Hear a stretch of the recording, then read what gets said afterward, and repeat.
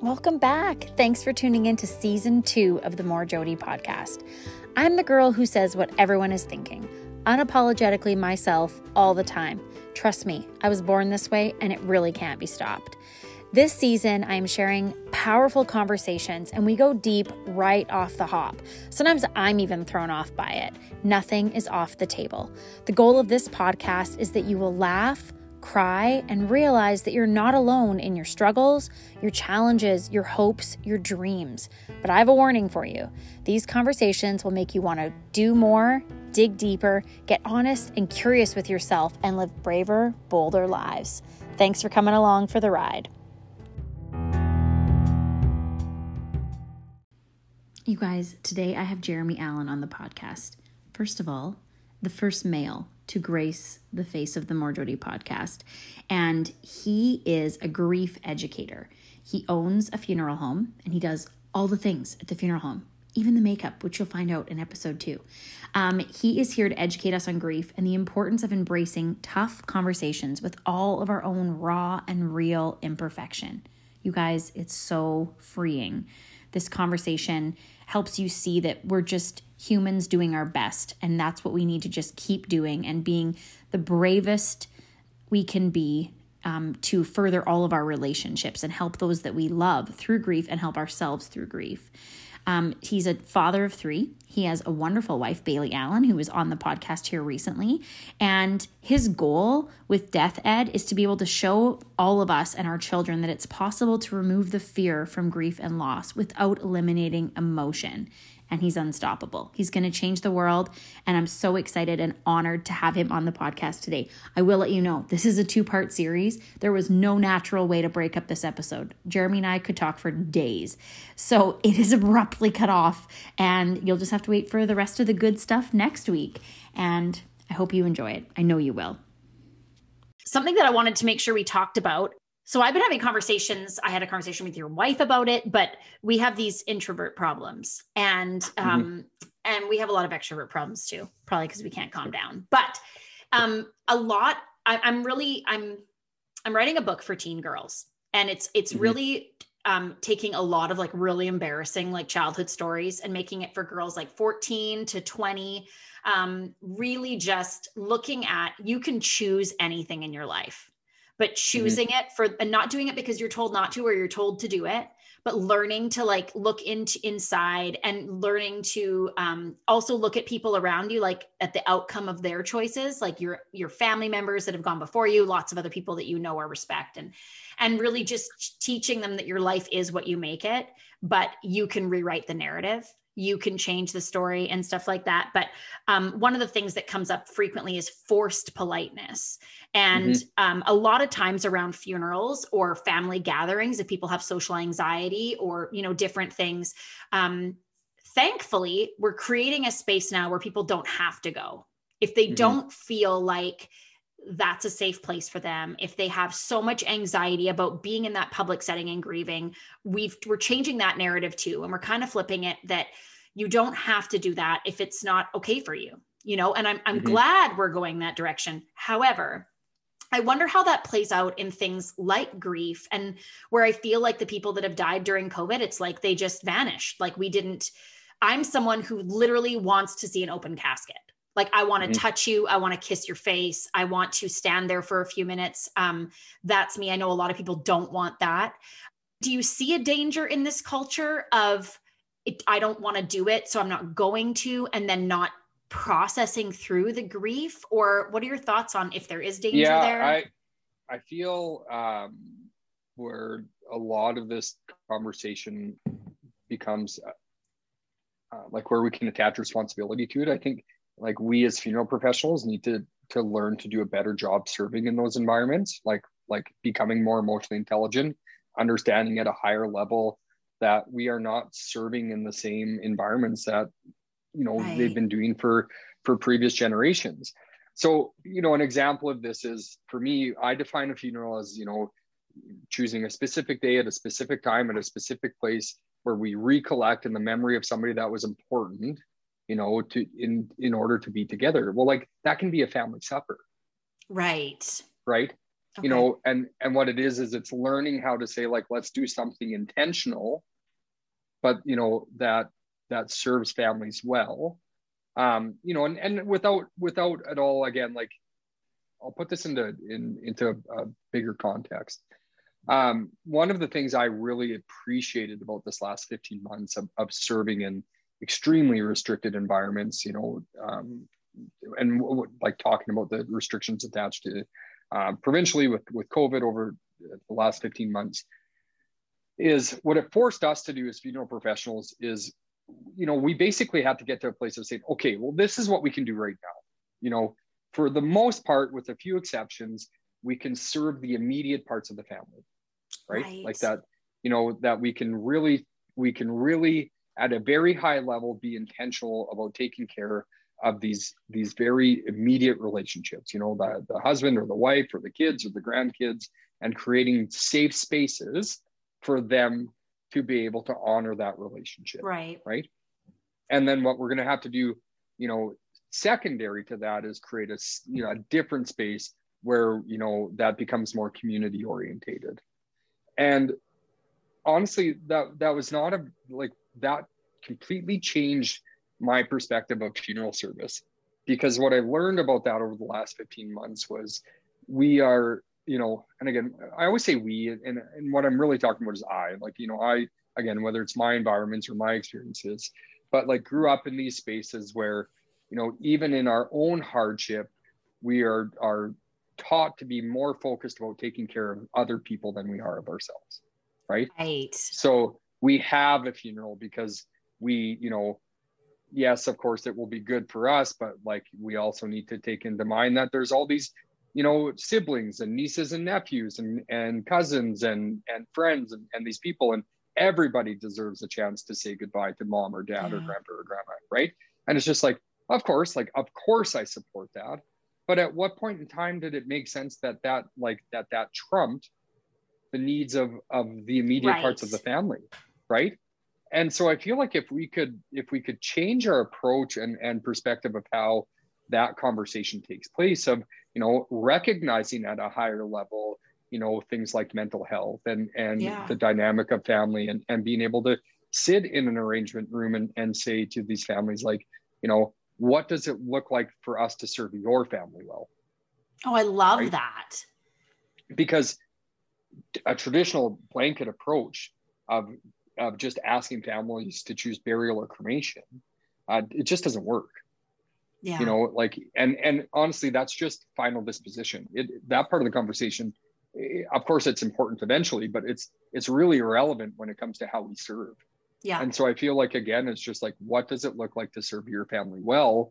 Meaning, are there things we need to consider? You know, do we have dynamic relationships? Do we have anybody in the family that needs us to create a separate space for them to be able to come and spend time with this person, or spend time with you as a family outside of this other event that we're going to do, you know, that still honors those other relationships, but stop putting so much importance on the one big event being, you know, the community funeral, and start recognizing the opportunity to serve outside of that, to make sure that if we have somebody that isn't going to attend, like, to me, it would break my heart if I ever found out that we ended up doing a funeral for the community, and the cost of that was us not serving one of the grandkids.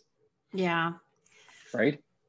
Because that just has such, so like, what scares me about that is generational impact of grief. So, and it's one of the things that I talked about is a huge concern of mine as a result of the pandemic, is, you know, where we just, you know, the reality is I think a lot of people will have been served by funeral homes who maybe didn't take the opportunity to educate, to have full conversation, where it was a matter of bringing them from the place of death to the care of the funeral home, having the burial or the cremation take place, and that was it. Like, there was no opportunity, no ceremony, like nothing took place. And the thing is if you've never had an experience before, that is now what you would like. Now we just assume that's what happens when somebody dies, right? So for generations, what will happen in those families is when somebody dies, you just get rid of them, right? Yeah, like it's like mind blowing to me. It's it's fucking very intense It's because terrifying. because again, we have not learned to talk openly about grief Yeah. and loss. And so what is terrifying about it is that we could really create some really hard grief and very complicated grief for people if they are not educated on how to take care of somebody that's died, right? Yeah. And what are their opportunities. And that's not just because of COVID, just so we're clear. That was happening before COVID, you know, where I think some complacency happened. And you know, funeral service is a weird business in a space of, you know, there are a lot of people that are what I would call like disposition providers, meaning they're not in it to provide high levels of service. Like they're willing to just go and bring that person back to their care, do the cremation, and you literally They're don't like even an have usher. They're like kind of beside you, take the thing, and then usher. You actually don't even need to go to a funeral home anymore. You can go online, type in all the vital stats information, tell them that they died at this hospital, and they'll mail you the ashes. Like you don't even have to have human connection anymore as a part of that experience. And so, and that weird. Again, it's completely weird. And that was happening pre-COVID, just so that you know. And I think, you know, what's crazy about it here in Alberta is like those businesses are licensed exactly the same way that our funeral home is, that is providing a completely different type of service attached to when somebody dies, right? Those are not the same experience. You know, at the end result of it is a final disposition, being cremation or burial, but the way that we serve is not the same at all. And so the families that ended up in environments that I think lacked education, I don't want to say lacked service because I don't want to make assumptions about other people's businesses, but if those experiences lacked education, meaning people didn't actually know what their opportunities were, it just has huge potential to impact grief for generations. Because if my dad was never shown how to grieve, if my grandpa was never shown how to grieve, and nobody ever shows me how to do it, and more important than grief, now what we're talking about is mourning, right? Yeah. Mourning is where we actively engage and participate in our loss. And I think that's the big thing that we've been missing out on this last 15 months. And if I don't have the opportunity to mourn, how can I ever teach my kids about it? Yeah. Right. Or if you avoid it and that's all they see, right? Like, yeah, I'm not thankful that I had to experience so much death so young, but I know how to take care of people who are grieving. I know how I remember my mom and dad were actually phenomenal at like walking me through that over the years. And I remember them saying like, I just don't get why it keeps happening to people, Jody's friends or whatever. Right. And then I do think that I love people really well because of it. I think that I'm not afraid of it. Like, you know, if someone, if your mom dies, like I just show up and don't say anything. Or if I feel like, you know, I say I'm sorry and I hold you or hug you or whatever. But I think I have so many friends who are like, I can't go. I wouldn't know what to say. And I'm like, you don't know, but you just love them. You just show up and you love them and you respect their boundaries and you bring them carbs and right. Like, yeah. Like then, Megan Devine says, show up, listen, don't fix. Yeah. Right? It's just so simple, you know? And here's the thing about, you know, in those environments, very few people will remember exactly what you said to them. They'll remember how you made them feel. Totally. And by choosing to sit in the discomfort, by choosing to be present, even though that you don't know what you're doing, that makes people feel good. It makes them feel supported. It makes them feel like you have their back. And so it doesn't matter what you say, right? Totally. It just matters that you're there. Yeah. Yeah. And so that's where I feel like I'm thankful for it. But one of the things I'm really thankful for is I don't fear death anymore. And I don't I want to raise my kids and stuff, right? Obviously, like there's a lot with that. That's hard for people to understand, right? Because like saying like, I'm not afraid of death, it doesn't mean like I'm not ready to die. No, I don't want to die today. Right? Yeah, no, like the reality of that is, you know, like it's just a simple mortality statement of like, you know what, I'm close enough to death to recognize that, you know, that it is inevitably going to be a part of my life, you know? So for me, I would think I'm in a similar position of saying like, I'm not afraid of death. it's funny. I'm not afraid of death. I'm afraid of dying. Meaning like, I don't want to die. Like I want to, like I want to raise my kids. I want to, I want to see if Bailey and I can make it to 60 years of marriage, because, we push it some days, but, I'm up for the challenge, right? Like, where it's just I really desire the opportunity. I'm just realistic that might not be my story. Totally. And what grounds me in that is then I make decisions that are appropriate based on being connected, that death could be a part of my life, even though I don't want it to happen. Yeah. Right. So I make sure that I have like proper life insurance, and I make sure that I have my wishes written down, and I make sure that I communicate with my spouse about like what would happen if I died. Like, I need you to go into 35 years of mourning, and please don't date anybody. Like, right? Like, not at all. But my point is, it's just like, but we have these conversations, and it's like, it's not completely weird. Like, of course it's a little bit like, and we don't talk about dating after I'm gone or anything, but yeah, like, we talk about mortality. We talk about what happens with, like, what does life look like for you? If would you move? Would you, would you relocate? What would and like, because whatever you decide, I want you to know, like, I completely trust your decisions you would make for our kids, because we've had these conversations, right? So yeah, just I think mortality is such a comfortable thing to talk about when you're able to recognize that, by saying, being comfortable with death, recognizing that it's a part of life, isn't a death wish. It is not saying I'm ready to go. It's that if I go, I know I've lived in a way that will continue to serve my family really well. Totally. I think you love really well when you just feel like, I'm like, when everything happened with COVID, I was like, guys, I've always been aware, like, I could just die tomorrow. Have you seen how I drive? Like, I'm like, I'm always at risk. And I go keep joking. I'm like, the probability of dying in a car accident is still better than the probability of dying of COVID. And I haven't changed how I drive at all. Like, I was like, right. Yeah. I haven't made any changes, but I think it's funny because my father-in-law, we always joke, he's got one foot in the grave. Like, I've known him for basically almost 15 years. And he's always like, well, I don't know if I'll buy that truck because I'll probably be dead. Like, he's always talked like that. He has heart disease and diabetes, but I always say to him, I'm like, but you're not dying. But he truly lives like he's dying. Like, he gives his money away. He's super generous. He does all these funny things. And it's a funny thing, because I'm always like, Ken, stop pretending you're dying all the time. Like, you're still here. But it is a funny thing. I feel like no matter what happens, because I feel like I experience like literally a death every year for 12 years. And then I had friends who'd been like, I've never been to a funeral. And I was like, what? Like, how is that possible? I felt like a funeral expert by like 16. Like, I was like, how have you not been to a funeral? But I think there's an element of that, not being afraid of death, and then living like you're dying a little bit, like that Tim McGraw song, right? And I do, like, I remember yesterday, I don't know what my kids were doing.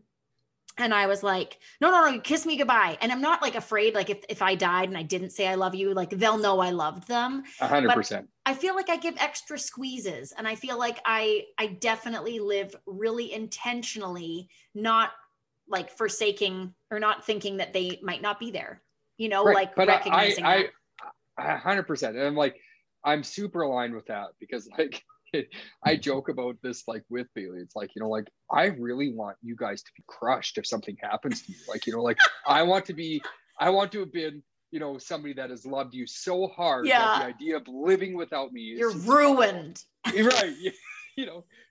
Because I know I've equipped you with these other tools, and I know, like, and because I was so awesome, also that. But like, so it's just like, but like, truly, so I try to live from this place of like, like, it's just like being very intentional about relationship, and whether it's hugs or kisses or just being very outward with love about it. And I think, something that complements this really well, even listening to like about your father-in-law, I would say one of the biggest takeaways that I've, taken out of my careers, I'm going to keep doing these hand gestures of that nobody will ever see. But like, like imagining a triangle, right? And when I look at my life, so outside of my nuclear family being Bailey, Harper, Dylan, and Bowen, there's three things that I require for happiness, and it's time, health, and money. And all three have equal skin in the game. And, what I've learned is that, so why it's those three things. Number one, I think it's important to go, anybody that says money doesn't buy happiness has money. Like they have access to it, because I remember being 18 and making, $1,382 a month, and paying $700 of that into my car insurance, because I'm also not a great driver, and living off the other 682, right? So just like you look at, so like putting these into perspective, and what happens with this is, what I've learned is that those are the three things that I require for high levels of happiness outside of the people that are most important to me. But what's really difficult about life is typically you're only giving 2 out of the 3 at any given time, right? So you're 18 to 25 or 30 years old. You typically have lots of time. You typically have lots of health. You never have money to do anything, right? And then it's like, I'm 36, getting to a space of, it's like, I'm starting to accumulate money. I still have my health. I'm seemingly always trying to find time to do things, right? Never have time. And then you get to say, like, spaces of retirement where people have time, they have money, and then what do they start to fight with? They start to fight with their health, right? And so like, if Ken's got time and money, then his health, is he's made up his mind is questionable. Then it's just like, now you're living with 2/3 again. And now where that comes full circle for me in these conversations is what I've learned. And I think the thing I've gotten intentional about with our life, or with my life, is when I have the opportunity to access all three of those things, whether it's for an afternoon, or whether it's for a week, or whether it's for 3 weeks, like when I have access to time, health, and money, I am like running so hard towards those opportunities, because I know like there's going to be incredible value in that experience, right?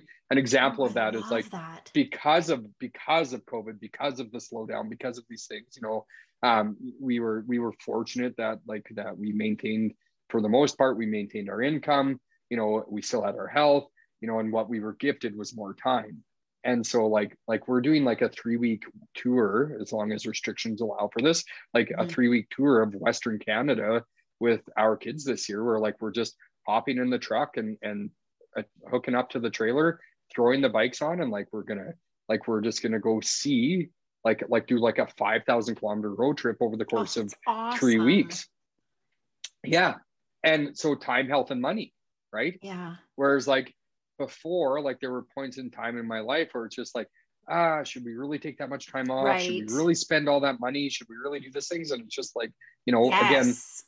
Again, privileged to be in a space of saying like, it's only money at this point in time. Like it's, we can regenerate more of it. It's just a tool.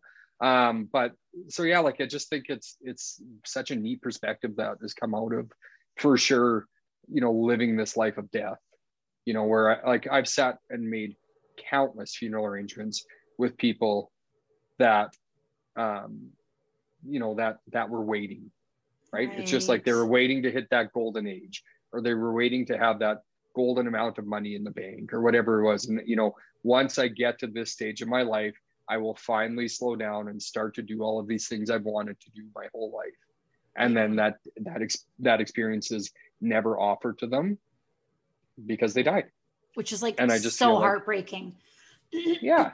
Always and like, kills me. I remember, yeah, it's so sad. Like, that part's sad. I remember hearing this person say once at a conference, they're like, if you don't fly first class, your kids will, right? So it's just like, you could save all that money, but if you die one day, well, like, they're the ones that are going to enjoy it. So like, take a piece of it, or just like, and that's our approach, where it's just like, what, there may be less for our kids down the road. Like we may not be able to pay for their education. We may not be able to help them with the down payment. Like, we're going to be very focused on having these experiences of raising our children, investing into that part of their life, so that, and we can't predict the future, but if that's all we're ever able to do for our kids, that intentional effort, I think, will lead to so much more meaning than an education that I don't think really matters.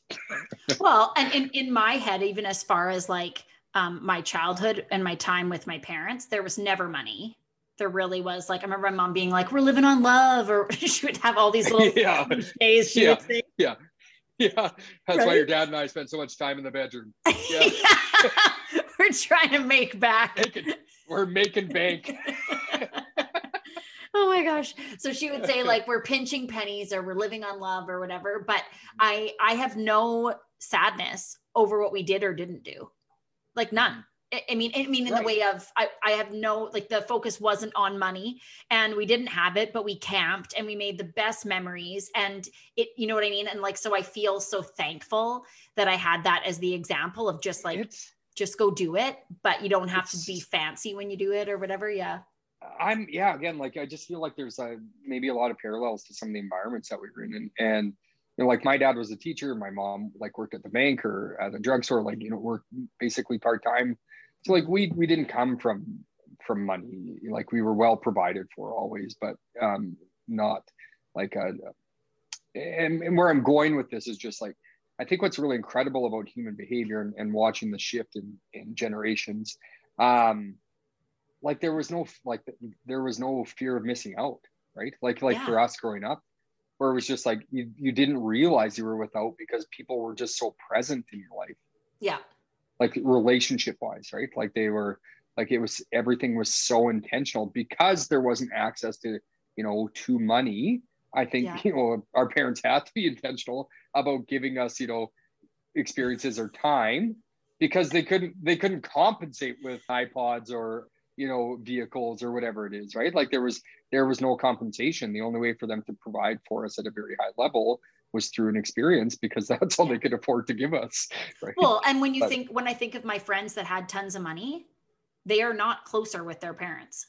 No, not at all. Like my friends that had cars given to them and stuff like that, like more money, more problems. I think, you know, Notorious B.I.G. said it best, or Mace or someone like that, but it's true. And so that's where I'm like, it's such a funny perspective, but you're right. I love how COVID flipped that narrative to, heck yeah, I'm going to take a 5,000 kilometer tour. Like what have I got to lose? Like, why not?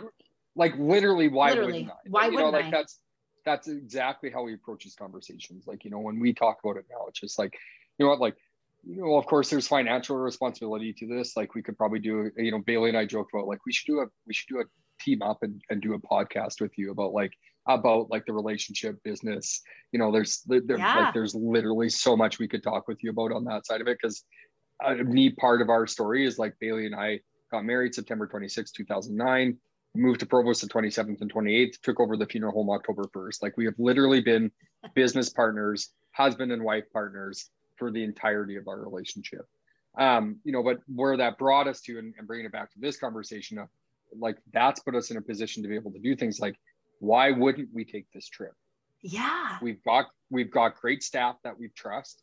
We have the affordability to be able to do it. We have the time to do it because of our staff, and we're healthy enough, you know, like, why aren't we, you know, taking these opportunities? And that's where it's like, I've said, is like, whatever, you know, this is kind of an uncontrollable amount of money. But my point is like, over the course of raising our kids, if we spend, I have no idea, $200,000 taking, you know, these trips or doing these different things or whatever it was, like, it's an incredible amount of money, you know, like, to have those experiences. But like, to me, at the other end of that, like when our kids are all grown up and they're gone and they have lives of their own, like just work an extra few years. Yeah. Do you know what I mean? Yeah. I don't have this Freedom 55 number in my head. No. Where it's just like, I would way rather like work until I'm, you know, 70 and have experiences along the way than retire at 55 and look back and say, man, I wish I would have done more while my kids were young. Right. Well, and instead of why, whenever anything comes up, I challenge people to ask why not. Right. Instead of why, just immediately, because my husband is like my polar opposite. Like he is Mr. Scarcity, I'm Miss Abundance. And like the two, God is probably laughing. We opened an Airbnb a year ago during COVID when everyone was like, no one will come. No one's coming. It is literally 100% occupancy almost the entire time. And amazing. But he said the other day, he's like, I just can't imagine if we hadn't done this. And, you know, but it's that thing of like, he was like, why, you know, we should have regular tenants, blah, blah, blah, blah, blah. And then I was like, you know what? Like, why not? If it fails, so we have some furniture to sell, like, why not? Right. Right. 100%. I'm like, it's just like, the thing too is I'm trying to be mindful of your time here, but like, is like, failure is not a bad thing. No, it's the best thing. It's like I've never had success strictly attached to only getting things right. No. You know, like I never would have ended up in the position that I'm in if I didn't cheat on that social 30 Yeah. And I wouldn't recommend that behavior, just so we're clear. You know, I'm not going to say to my kids, you know what, I would definitely take some risky chances that may get you expelled, on the hope that it pays off one day, right? Like terrible approach. My point is like, you know, if you're willing, again, like it's be willing to take risk and attach accountability to say, well, if this fails, I just have to sell the furniture. If I get caught, you know, I need to be willing to face the consequences. Totally. If, you know, like, and it's just because if you do that, it's just, you know, and I think that's what makes everything so low risk. Yeah. You know, and like we could tomorrow, like sell the funeral home, we could, you know, sell our house, we could like literally, you know, start over. And what would make that so low risk for me is that no matter what, like the experience is like, I still own my experience. I still own my knowledge. I still own all of this property that I have that like, if we had to just start over tomorrow, it wouldn't be risky at all. Yeah. Because we, you know, we carry all of that with us into the next thing. And if it doesn't work, like I'm so like quick to get into something where it's like, yeah, shit, let's see what this feels like. If it feels good, do it. And as soon as it doesn't feel good, let's get the hell out of here. Right. Like it's I think things have the ability to be that's great to put some more thought into it, which is where Bailey serves this partnership extremely well. I was going to say, I totally disagree with that statement, but keep going. Yeah. Well, you know, and my point is just like, where it's just, I look at it like when I apply that into, it's like, if you're in a position to do something like, yes, I know what you mean. Right. Doing an Airbnb. Yeah. Like literally what do you have to lose? Yeah. Like your worst case scenario is losing a couple months of rent, you know, by not having made the decision to put a long-term tenant in there instead. Right. Totally. Not a big deal. Right. So yeah, I don't know. I look at it from that perspective of if you can learn to like basically apply your why not mentality, it actually makes things become very low risk. And I think there are very few things that have a really high price, meaning like high risk stuff. When you realize that you are still in control at any point in time, you get to choose to stop doing something, right? I literally feel like anything's possible, but not everything is necessary. Right. So if you can but I totally get what you mean when you said that, like, if it feels good, do it. And as soon as it doesn't get out, I'm like, how are we married? Yeah.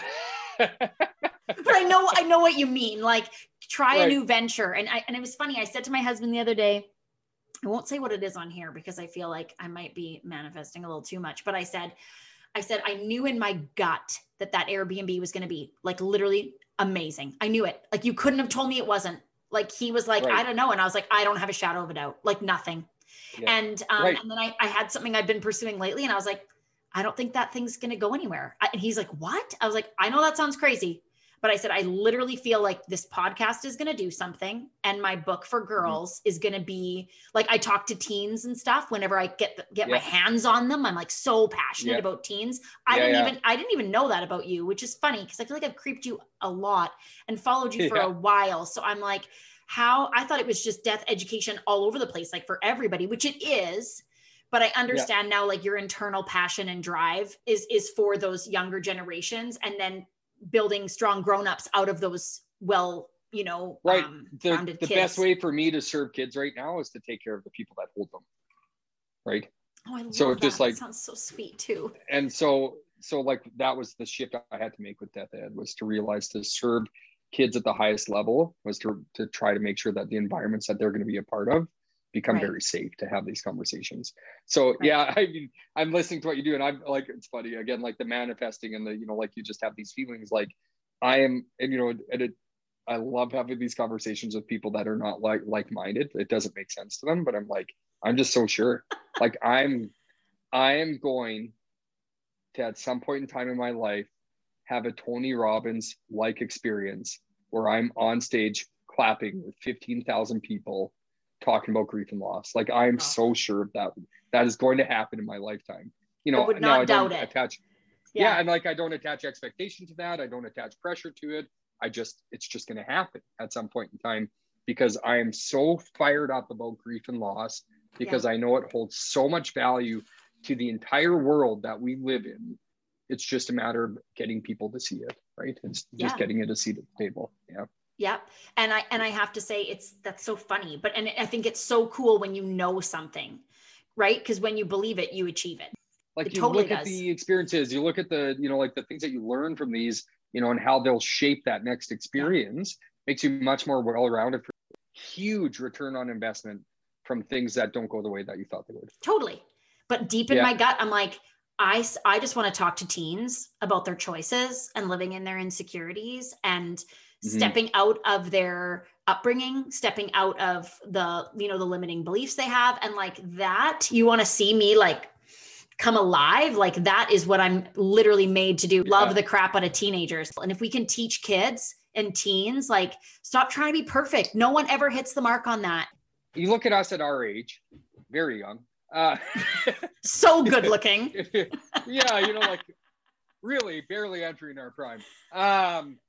But you look at us at our age, sitting here having a very adult conversation, where from the eyes of the public or from the eyes of these kids, it would be very easy to attach, say, like high levels of success to our environments.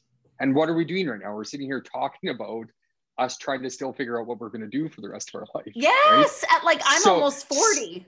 Yeah.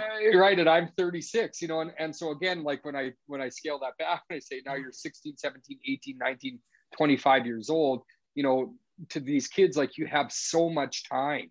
Yeah.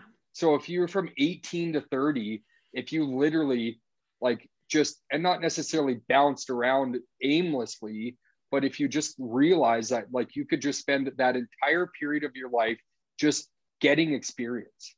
Yeah. Just trying new environments, trying new experiences, doing different things, that at when we turn 40 or 50 or whatever, however many years old, because of how much has changed about life, meaning we should expect to live to be 80, 90, 100 years old. We could still go out and have a full career doing the thing that we love, even if we don't start it till we're 50. Totally. Right? Totally. And that's one of my favorite things to do in the coaching is vision. I did with one of the women who is just about to turn 50. And she's like, I've never carved my own path and I want to carve my own path. Like, can you help me? And I was like, absolutely, sister, I'm in it with you.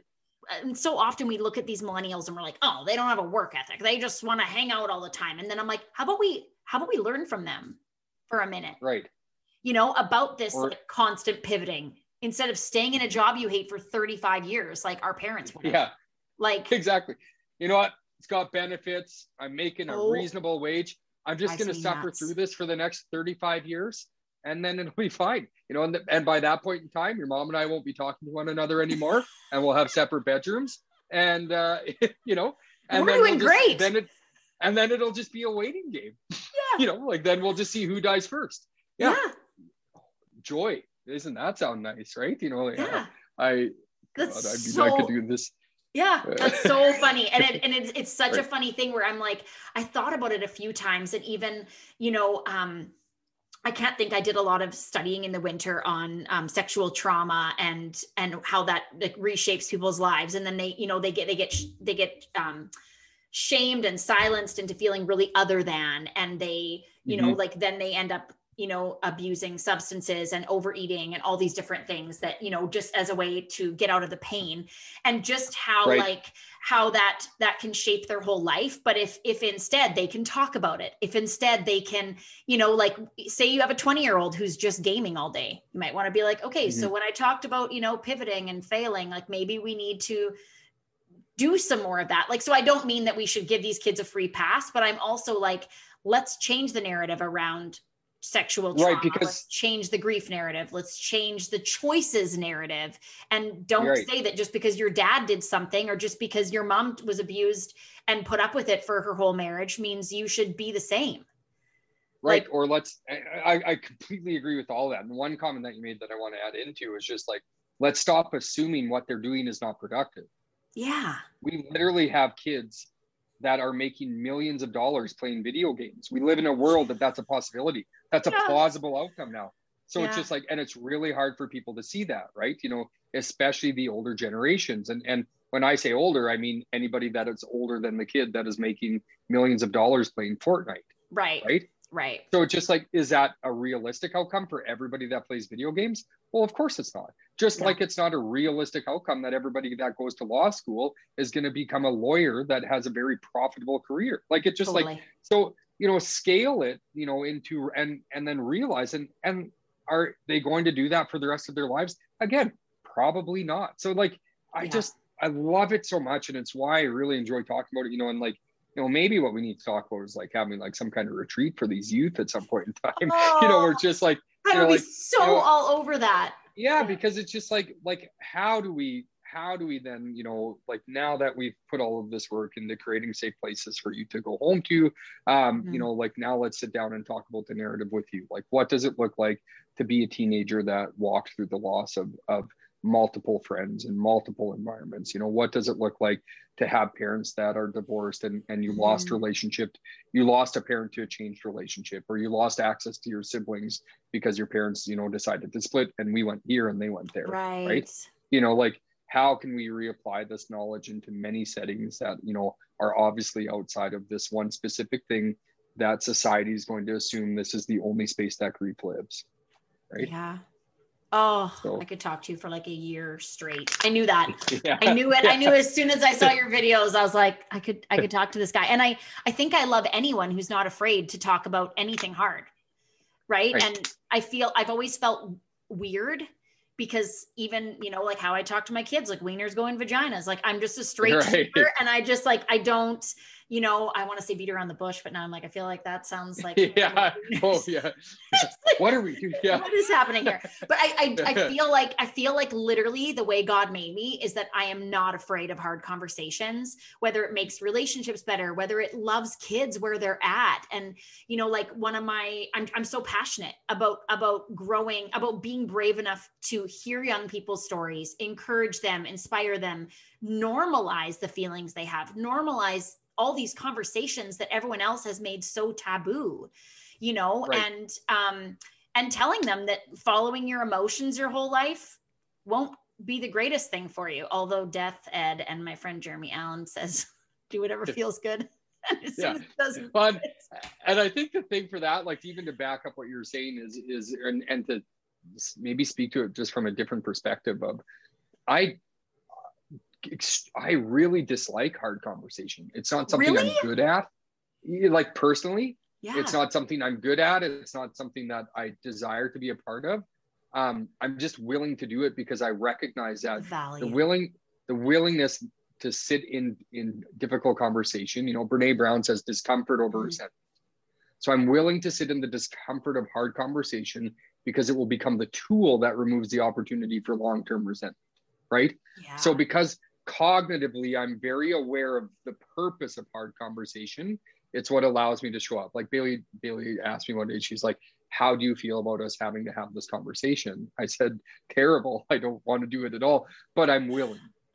You see the outcome, you see the value. Right. So I'm willing to be a part of this conversation because I recognize there's an incredible purpose attached to it. And so I will sit in the discomfort of my emotion, or I will sit in the discomfort of how it's going to make me feel, because I would way rather carry that than to know that we need to just live in a space that we are unable to have these types of talks. Right. That's interesting. So I feel like you have the perspective of doing it out of its importance. Right. And I have the perspective of, I think I get high off it now. Right. Yeah. Like, I think I've done it for so long that I feel like now, like if I have a staff member who's really gone a bad way or something, I'm like, we're going to do this. And because I want to do it in the most loving and encouraging way possible. I think that creates the, like, how do I have this? How do I approach it? What's the conversation? But I feel like it's like my favorite thing now is because I come out of it and I'm like, I feel successful when we're still in relationship and it's made the situation better. And I mean, that isn't always the case, but yeah. But it does, like it ever at a minimum, it always makes it better for yourself. Yeah. And that's an important thing. I think that's where it's like, that's not a selfish move, you know, where you're saying, this is actually a boundary for me. I'm going to have this conversation because I know at the other side of it, I at least know where I'm going to stand, like that I will have said the things that I needed to say. And so that's where I support it, and I think I'm super transparent in these conversations, because I think what people need to realize is like, I have been working at this for like literally for years, and whether it's with myself or whether it's with the psychologist or whether it's, so for the people that do not get emotionally charged out of those environments, where what I had to learn to do is recognize that cognitively, I have the ability to see the purpose of these conversations, and I can I can see the other side of why they need to happen. Right. And where emotionally, I would sometimes not want to do it because I know it's going to be difficult for everybody involved. Right. And so what I had to actually get myself to a place of was being able to say, and actually I got there with the help of a psychologist who said, you need to trust your cognitive ability in those moments. You know what the right answer is. You need to pursue the right answer, get through the emotional part of it, because that's how you're going to serve yourself and the people that you love to a much higher level. Right. So for people that are listening, where it's just like, this isn't about always emotionally being on board. It's knowing that it's the right thing to do. Yeah. And that goes back to doing the hard things and doing, sometimes the unpopular things, or doing what needs to be done. And then having the emotional intelligence to do it with as much grace as you can muster. Right. Because I think that the more emotionally intelligent you are, I think those conversations go better, because I think you are empathetic to the other person, the person receiving the information and stuff. Right. Because you can lead with vulnerability, you can make a connection, you can build trust, which leads to a relationship. And then we're actually going to end up in an environment where we either learn from one another, or I'm able to educate, or I'm able to tell you about what I'm actually feeling, experiencing, or vice versa, learn that back from you. Right. Absolutely. So it just, it's super important. Well, Jeremy, this was just a joy. Like, what do I edit out of this? I know. Yeah. Good luck. And it's so funny. I'm sitting here. I'm just like, I wonder if and I haven't had to say this yet in a podcast, but it's like, I got to go soon. I have a viewing I have to go to. So yeah. At the beginning, you were like, maybe I'll be late. And I was like, the funeral industry is busy. That's not good. Yeah. We're just like, we're being called to serve right now. And I was just like, okay, I have to do, and it's funny because again, I just feel like this is a unique space you won't end up in very often, but it's like, okay, so if I can get this person dressed and in their casket and their cosmetics done before the podcast, then when I get back, I just have to set up the flowers and move the casket into the chapel, and then I'll be ready on time for the viewing. Right. It's just like, I want to come to Provost, and I just want to because I found the funeral home actually so interesting. And I'm like, someone I was telling about you and Bailey, and they're like, why doesn't Bailey do the makeup? That's genius. I was like, I think she just prefers live faces. I don't know. I love doing makeup in a funeral home setting. Yeah, you do it? I'm a funeral director, embalmer, and part of my embalming is doing cosmetics, and surprisingly, and I've self-acclaimed really quite good at it. Bailey will come and do makeup occasionally, when it's a person that, I would say requires, more than a natural look. Like if it's somebody that clearly wore makeup, right? When young people pass away or things like that. Yeah. But we do hair, we do makeup, we dress people, we do it all. Yeah.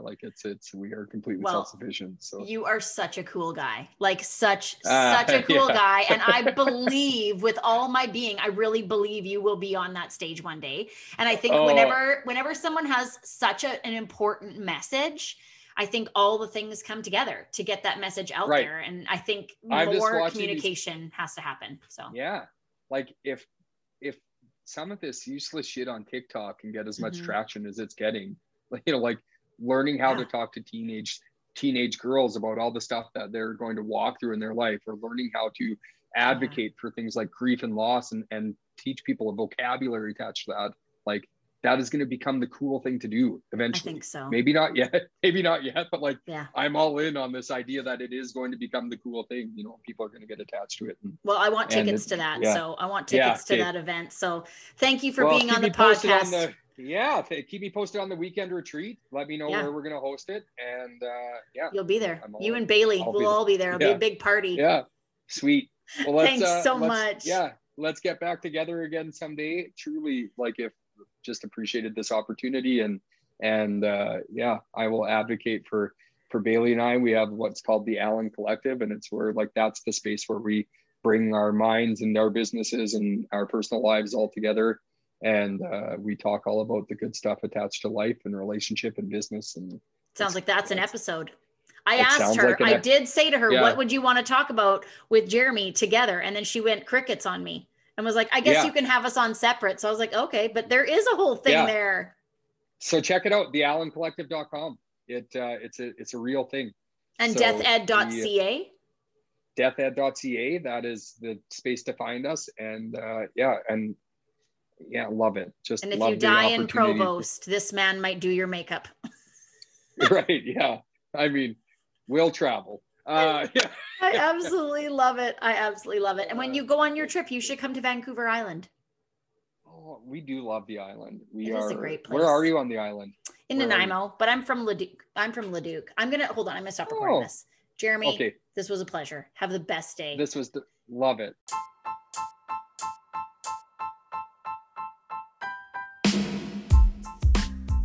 Wow. How fun was that? Interviewing Jeremy Allen. Just an honor. I'm so excited to chat with him again. I hope you had as much fun listening as we did recording this episode. Seriously, there's nothing more powerful than someone else expanding your experience through theirs. And so I just can't wait for more learning. And definitely, I'm sure you've already followed Death Ed as well as the Allen Collective, but there is a lot to learn from this man, and he's just getting started. So thanks so much for tuning in. Please share this episode with a friend, rate and review, like and subscribe, and we will be back here next week with more encouragement.